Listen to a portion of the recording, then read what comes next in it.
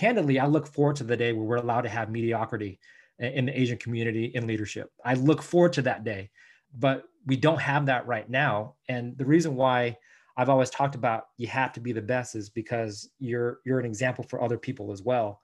And whenever you're fighting against an institution that has historically excluded people like us, there are people who want you to fail, right? So it's kind of a twofold effect where you have to be successful because you need to prove to your community that it's possible, but also there are people who want to doubt you on purpose, and you have to prove them wrong as well.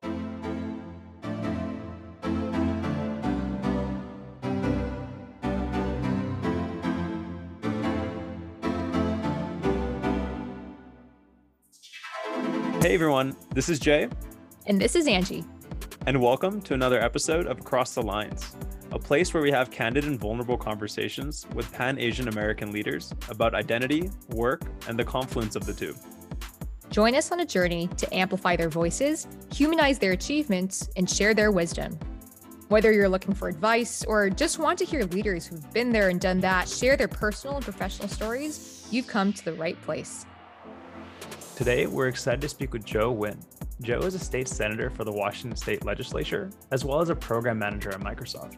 As a son of Vietnamese refugees, Joe grew up in an immigrant community and was raised by a single mother. Joe is also one of the few Asian Americans within the state Senate and is passionate about reducing barriers to civic engagement for younger generations. In this episode, we speak with Joe about how he responded to colleagues who mocked his last name in his speech on the Senate floor, why there's no space for Asian Americans and other communities of color to settle for mediocrity in systems that have historically excluded them, and how he broke out of a scarcity mindset and embraced an abundance mindset as a child of refugees. Joe, excited to have you on the podcast today. One of the ways that we start off the podcast is by asking our guests what their favorite food was growing up. What was that for you? Oh, first off, thank you so much for having me. It's funny. I was listening to some of the previous podcasts, and another person, I think Robbie, also said fried rice. So I want to go that route, but I'm going to be a little bit unique. So the correct answer is my mom's fried rice, but I know that that was used by somebody previously. But one of the guilty pleasures that I have from growing up was like really cheap hot dogs, right? So I don't know if you have AM, PM where you are, but basically think of like a 7-Eleven hot dog where you get two for $1, like just not good for you. And the reason why I think I like those so much, we grew up not very wealthy, right? We were very, very poor growing up. And where my mom worked, she worked as a seamstress. Next door was this AM, PM. And every once in a while, like we'd go, she'd bring us because we didn't have childcare, and we'd stop and grab some AM, PM hot dogs, and that would be our snack. And that was like the only meal that we had that wasn't, rice at home. So the entire time I was like, man, this thing is amazing. So growing up a little bit, I was on a ferry ride. We have ferries in Washington State, and they have similar quality hot dogs. And I was so pumped, and I was eating this hot dog, and my wife was like, what are you doing eating that hot dog? And I was like, I don't know, but this thing is amazing. And I kind of like went back to my memory banks, and I was like, this reminds me of growing up and then treat that my mom would give us when we would go with her to her work, and we would get this hot dog. So, the answer is my mom's fried rice, but honestly, these hot dogs, I don't know what it is. It's just ingrained that they're delicious, even though they're not, but it is. I'm assuming at that time you hadn't discovered Costco hot dogs yet.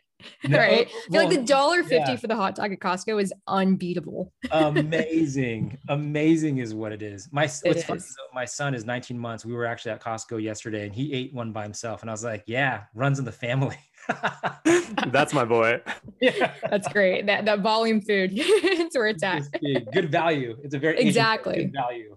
Joe, I'd love to hear a little more about your upbringing in Washington. So you mentioned that your mother was a seamstress, and yeah, I'm assuming that you guys didn't come from a really affluent background. No. Right? So yeah, my mom and my father were refugees when they were being evac'd out. My mom was pretty far away, so they couldn't go at the same time.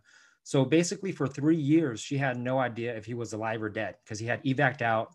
There's no text message, there's no email, there's no direct line from, Washington State to Vietnam. Finally, he was able to send some letters to Japan to Vietnam. And long story short, they got on a boat and fled in the middle of the night, right? And there's that quote that people have heard, you only, put your kids on a boat when the water is safer than the land.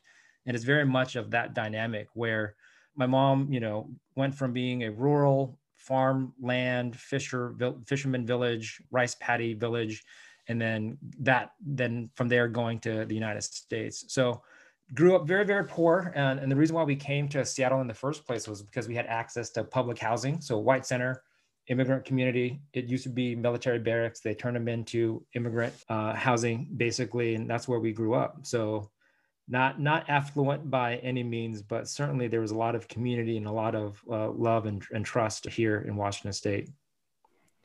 Joe, one of the things that you've mentioned publicly is the trauma that your parents' generation coming from Vietnam would have had immigrating to the United States or coming as refugees. Can you talk a little bit more about what that was and how it's impacted you or impacted other folks in your generation?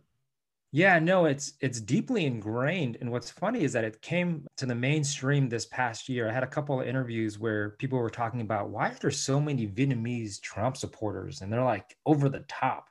And I actually believe it's part of that, right? So if you look at the generation that's here now, I think there's a couple of things. First off, there's a cultural thing where when you're fleeing an oppressive government, you then associate every government as basically being bad. So because Democrats or liberals are technically the party of government, they're inherently bad. So that's one thing.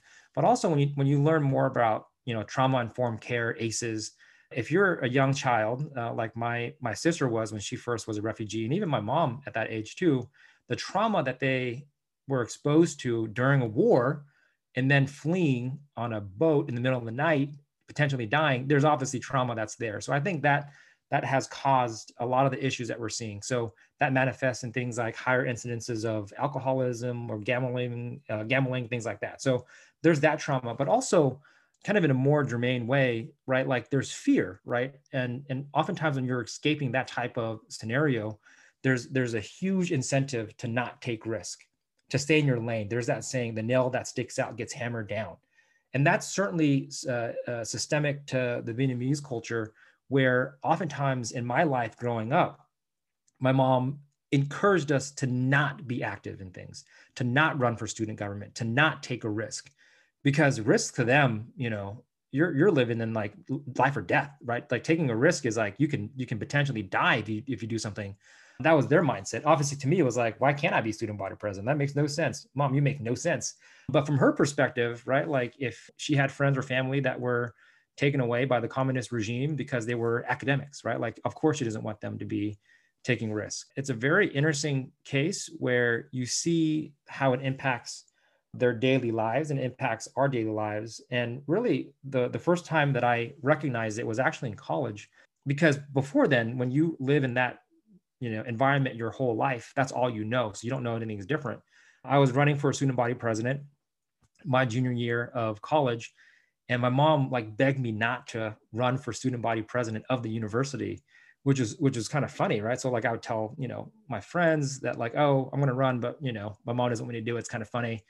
And they're like, what? That makes no sense. But then when you think about scarcity, and you think about fear, you think about the culture of which they were living in when they came over here, it totally makes sense. So I wasn't fully able to rationalize that trauma until honestly recently, but now I see kind of how that has manifested across my life. Yeah, absolutely. It's such a deep rooted scar almost that manifests in so many different parts of life, right? And the one you just mentioned about being less risk seeking and just being more reserved, that's a way to almost like protect yourself. Yeah. And I'm curious, back then, your mom obviously advocated for you to not put yourself out there, not run for office. Yeah. Going through your life thereafter, can you talk to us about how and when you strategically chose to listen to and not listen to your parents? Yeah. Right. Because I'm sure there's also a lot of truth and a lot of validity when they're bringing up, especially, for you back then. And also now that you're running for office at a state level, that's, leagues above a college level. How did your mom react to that? And how did you navigate that conversation? Here, I have a good story, but here, the other kind of context to my upbringing as well is that my father was in a car accident when I was a kid when I was in the first grade. He was in a car accident, left him quadriplegic. So I think part of it was not just that trauma that my mom had from fleeing Vietnam, but also, my father being quadriplegic, 100% brain dead. I was basically his caretaker So I kind of just based off of the timing, my sister was in charge of taking care of the family while my mom worked. My brother, in Asian culture, the firstborn male is a big deal. So he was propped up. So it ended up, a lot of that burden was put on my shoulder to take care of some of that stuff as well. But fast forward a little bit. So my first year in the legislature, there's a tradition where after you pass legislation, the governor signs it, and it's kind of a big deal. Like people come down, you take photos. And I took my mom down to come on this bill signing. So we grew up, on what was called TANF, temporary assistance for needy families. Colloquially, it's known as food stamps. And I passed legislation to increase funding for families who were on TANF to help them out because we benefited tremendously from it. So I come down, we're with the governor. I introduced my mom to the governor of Washington State, Jay Inslee, and he's super nice, very gracious. We have a good relationship. My mom leans over and says, "Oh, sorry, Governor Inslee. I know that this is my son's first year. I promise that he'll work harder next year." And I was like, what the heck? I was like, this is the governor. He's not my boss. He's just the governor. I'm like, why would you do that to me, Mom? So like, even to the governor of Washington State, she felt the need to tiger mom me a little bit, but it's just kind of an interesting dynamic to go from, not really wanting me to get involved to understanding the gravity of the situation to the point where she feels comfortable enough to like apologize on my behalf to the governor because I'm not, and I'll just put it out there. I work pretty dang hard. So that was unnecessary comment by my mom, but kind of speaks to the values and like how comfortable she is for me to be in that role now. Yeah, moms will always keep you in check, even if you don't even need to be in check. Yeah. I joke how my mom is like such a bully of mine, like in the best way. Like she just keeps me in check. Anytime my ego gets a little bit too high, she'll bring me right back down. And so I know, right? I could imagine, I could totally imagine being in that situation myself too. Joe, when I was doing a little bit of research for this podcast, one of the videos that came up was something that was extremely insulting to me. And I can't even imagine how you felt after you watched that or saw that live.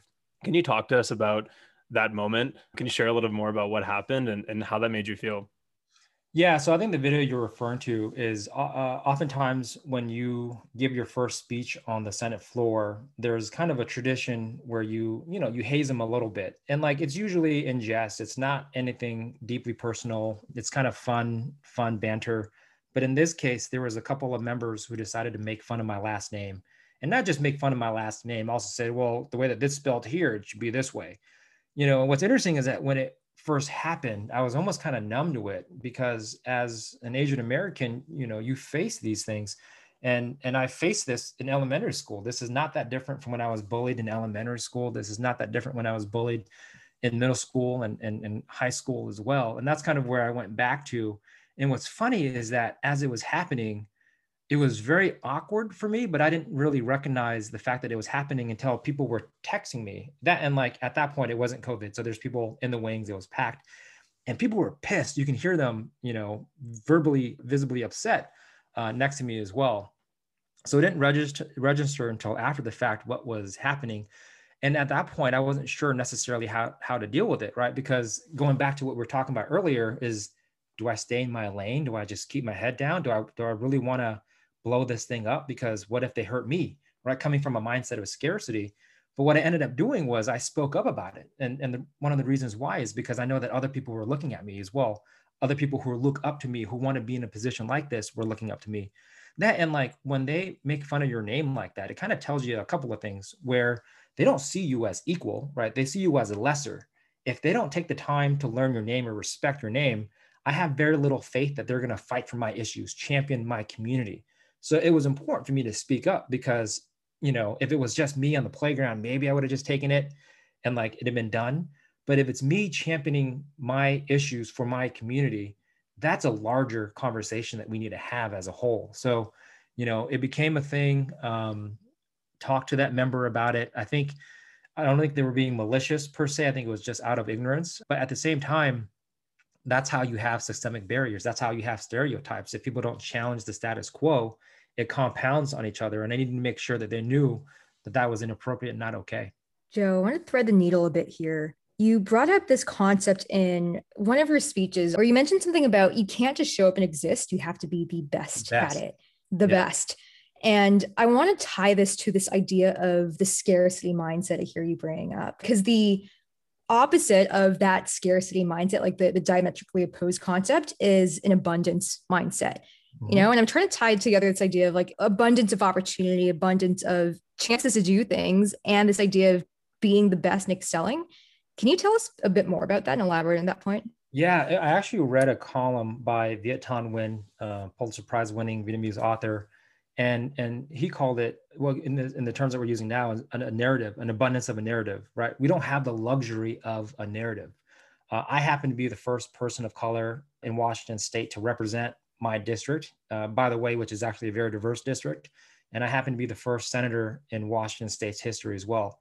So when I first decided to run for office, I was talking to one of my mentors and she said, "Hey, don't F this up." I mean, she's, very close. She said, don't mess this up.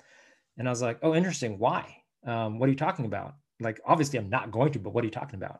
And what she said too was that because we don't have the luxury of a narrative, your actions reflect the broader community, and not even just the Asian community, but like all people of color in general. So there are people who are watching you, and they'll say, if you lose, "Oh, Senator Nguyen or Joe was great. He fought hard, but he lost. So I obviously I can't run because I'm not as great as this other person." Or if you were to win, then it's the exact opposite. Now people see that it's possible for them. You're an inspiration. You're a hope. But when you don't have that luxury of a narrative, you oftentimes are the only example of something. And that's why when you come to the legislature or in any position of leadership as an underrepresented minority or just a person that's not necessarily from that background, you have to be not just good, but the best, because you are setting that tone for everything else and for anybody else in the future as well. Candidly, I look forward to the day where we're allowed to have mediocrity in the Asian community in leadership. I look forward to that day, but we don't have that right now. And the reason why I've always talked about you have to be the best is because you're an example for other people as well. And whenever you're fighting against an institution that has historically excluded people like us, there are people who want you to fail, right? So it's kind of a twofold effect where you have to be successful because you need to prove to your community that it's possible, but also there are people who want to doubt you on purpose, and you have to prove them wrong as well. And that's how you have to be successful. That's not the case for everybody, but it is the case for me and for other folks. One of the topics that we talk about a lot on this podcast is you can't be what you can't see. And so you've mentioned this multiple times of, you're setting a role model for other people to work towards the goals that you've been able to obtain.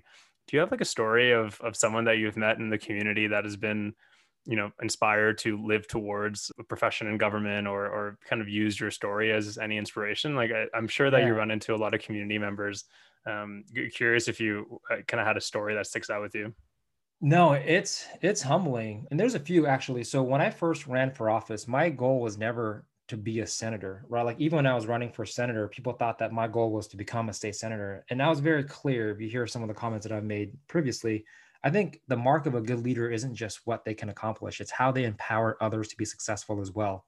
And for me, I happen to be a process-oriented person as a PM at Microsoft. And I was like, look, there's a lot of issues that I see in leadership in politics. And really what it comes down to is having the right people in the right spot. So my point of running was to be an inspiration so that other folks who I thought were like great leaders would be able to jump into these spots. And after I won, there's a slew of folks that ended up running right afterwards. And they worked with, me and my campaign side, Gurmai Zahalai, Sam Cho, other folks, Jeremy Barksdale. There are folks who, if you talk to them, like even a year or two ago, they would have not have thought that they would run for office. And not only did they run for office, they won by significant margins, and they're crushing it right now as well. So that's what I'm most proud of. But even taking a little bit of a step back, I mean, I had a student send me a DM on Instagram, and it was like Spirit Week at their high school. And he was like, "I dressed up as you, you're my hero." And he had my glasses and he had like, a black suit and a tie on. And it was so humbling, right? Like, somebody who still is in high school, seeing themselves in a person in leadership that hasn't been there before. That one really got to me because it was just like, I love that this person felt comfortable enough to send me a note. And I love that that was their inspiration because, it's hard to come by sometimes. I remember after I won, one of my heroes is a Supreme Court, Washington State Supreme Court Justice Mary Yu. And we were having dinner at an event, a week after I was elected. And she came up, gave me a big hug and said, again, big hug before COVID, and said, I'm so proud of you. You're making the community so proud. You've done so much. And I was so confused because, I haven't done anything yet. I just won and I haven't actually done anything yet. And it wasn't until the end of that session, because of comments by students like that young man who dressed up like me and by others who decided to run for office, that I realized what she meant was that it was so rare for us to be in leadership, that by being able to be in a position to serve like that, that in itself is a huge accomplishment. So that was a truly humbling experience, to start seeing people that you adore and respect, acknowledging your existence, and also seeing people who you don't know be inspired by it, because that to me was a unique and new role to be in. That's so amazing to hear, Joe. You're the first, but you're not going to be the last, right? No. I think that's the important point here, that you are paving the path for other leaders to become leaders in their own rights, which is so incredible. And you're also, in a way, tying this back a bit to the abundance versus scarcity opposition we drew a bit earlier. You're almost guiding folks towards a more abundant mindset, where you are opening the floodgates for more Asian Americans to be in government, as opposed to just being the first and the only there. Yeah. And curious, from your perspective, besides creating more representation and showing visually that, hey, there can be more opportunity here, what would be your advice for how folks can shift from a mindset of scarcity to one of abundance, both in career and their own lives, just overall from your own experience? Yeah, I don't know what it was for me. I think I was always kind of the black sheep of my family. And just to give you an idea, right? So we have 4 kids in my family. And I think folks know the stereotype with Asian families. You got to be a doctor, lawyer, or engineer to be successful, right? So my brother's a doctor. My sister's an engineer. My other sister is an IT professional. So I'm the black sheep because I went into politics. This sounds kind of weird, but I used to get bullied when I was a kid for being Asian, like very, very young. So I kind of rejected my identity for a long time. The reason why I even go by Joe is kind of a manifestation of that, versus Ton, my actual name. So for a long time, I just saw how we were treated, we being Asian Americans, we being the AAPI community, and it just made me really frustrated. So, I grew up in a household where you had to work pretty hard, and that meant a lot of different things. And I think really it started kind of in high school, where, for a long time I was told that I was never going to be good enough because we were poor. I was immigrant background, person of color, statistically speaking, you're never going to be successful. And then I would go head to head in whatever competition, whether it's an academic competition or whatever, and then win, right? And I'm like, wait, why do I keep getting told that I'm not going to be good enough and told that I should stay in my lane? But then like these folks who are told that they can be in leadership positions, I'm clearly better than them. And I say that with the most amount of humility and respect as possible, but not really, because now I've got my way to be a state senator. I'm literally one step away from being governor of Washington. If I ran for governor of Washington right now, people would say he's ambitious, but they wouldn't write me off, right? So it's like, I'm literally at the upper echelons of leadership of Washington State. And I look around and I guarantee you there are more hardworking and talented people where I grew up and where I was a janitor in high school that I went to school with, that I worked with in minimum wage jobs, than I see at the legislature, right? So I think really what happened for me was, in my personality, already feeling like kind of the black sheep, being told that I was not going to be good enough because of these externalities, and then seeing that that just wasn't true. So I took one step, took another step, took another step. And then the more that I grew, the more that I progressed, realized that these were all just lies. So I just keep pushing. All right. So that scarcity mindset, being able to break out of it, that having that growth mindset, I think largely was born for me by having a chip on my shoulder, right? Like really wanting to reject that narrative that Asians are submissive. They can't be leaders. They're not good at being able to, make tough decisions and move forward, right? So I think a lot of it was just being, told to be in my lane for so long, that as I started to deviate from that lane and finding some success, realizing that we were just being gaslit the whole time. And that we ourselves were kind of holding ourselves back, and we can certainly be more successful than we wanted to be, or than we thought that we could be, if we were to take that risk. So I think that's kind of where it happened, was just like being frustrated as a young person being told that I couldn't do something. And then the people who were being told that they can do something were, to me, like mediocre and just wanted to prove them wrong. And that's kind of how we got to where we are now. Like, even when I was running for office, it wasn't necessarily because of, me being an Asian by any means, but was told that I wasn't going to be able to win. I wasn't going to be able to raise enough money. I won't have any endorsements, right? And they were right 2 out of the 3 times, but I crushed them. I didn't raise as much money. I didn't have any endorsements, but I was able to win. So it was kind of those dynamics where, whether it's in the Asian culture or otherwise, people default to, stay in your lane, keep your head down. Don't try to go and do these outlandish things because you can fail. And for me, I just wanted to prove people wrong, because as I fundamentally saw that in our system, it was not working how I thought it should be working. And if folks weren't going to change it, I'm just going to go ahead and do it myself. And so far it's worked out. Joe, could you touch a little bit more about the different nuances you see between the private sector and the public sector? And I really want you to talk about how to get more young people into the public sector, and why that doesn't happen today. Like, why does everybody want to get a job at like a big investment bank or consulting company or like a big tech company? Oh man, how do we get more people? How do we get more people into the government? It's, first off, it's tough, right? So here, I'll touch upon the similarities. If you look, so like I work in tech, right? So I inherently am very comfortable with technology. When we first got to the legislature, when I say we, it's me and my team, I noticed, well, first off, I deconstructed the legislative process. So I really wanted to understand from a process flow, basically like a Visio chart of how the legislative process works. And I just noticed that there was tons of inefficiencies. And I noticed that a lot of the staff would spend, 6-7 hours a day, basically scheduling meetings on behalf of the member. And I was like, this is stupid. Why don't they just use Calendly? Like the same way you would book your haircut is how you should book these meetings. So what's interesting is that when we came in, we implemented this technology. So we use Calendly to schedule meetings. I hooked up my Outlook to Power BI, so that way I can see what kind of emails are coming in, and makes it easier to mail merge and send stuff back. And then I also set up my office as if it was a startup kind of break room with coffee and an Xbox and a TV and stuff like that. So we changed the paradigm of how it looked to be a senator. And the reason why I say that is because if you see the folks who come visit you, young people, students, high school students, elementary students, most of the times when they come, they're met with a very stuffy office with a desk that blocks you. And then you get introduced to the member who takes you into this giant room, and it's very intimidating. And by the time you get there, you don't feel like that space was meant for you to be there. It's meant to intimidate you.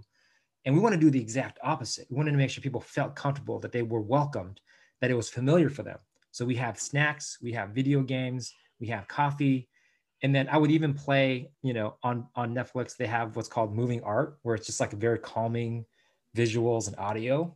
So by the time that they came and talked to me, it was all good. It was chill. Everybody was like all set. They were in the right mindset. So for me to get more people involved, they needed to see themselves there, and they needed to feel familiar and welcomed in that space. That's one.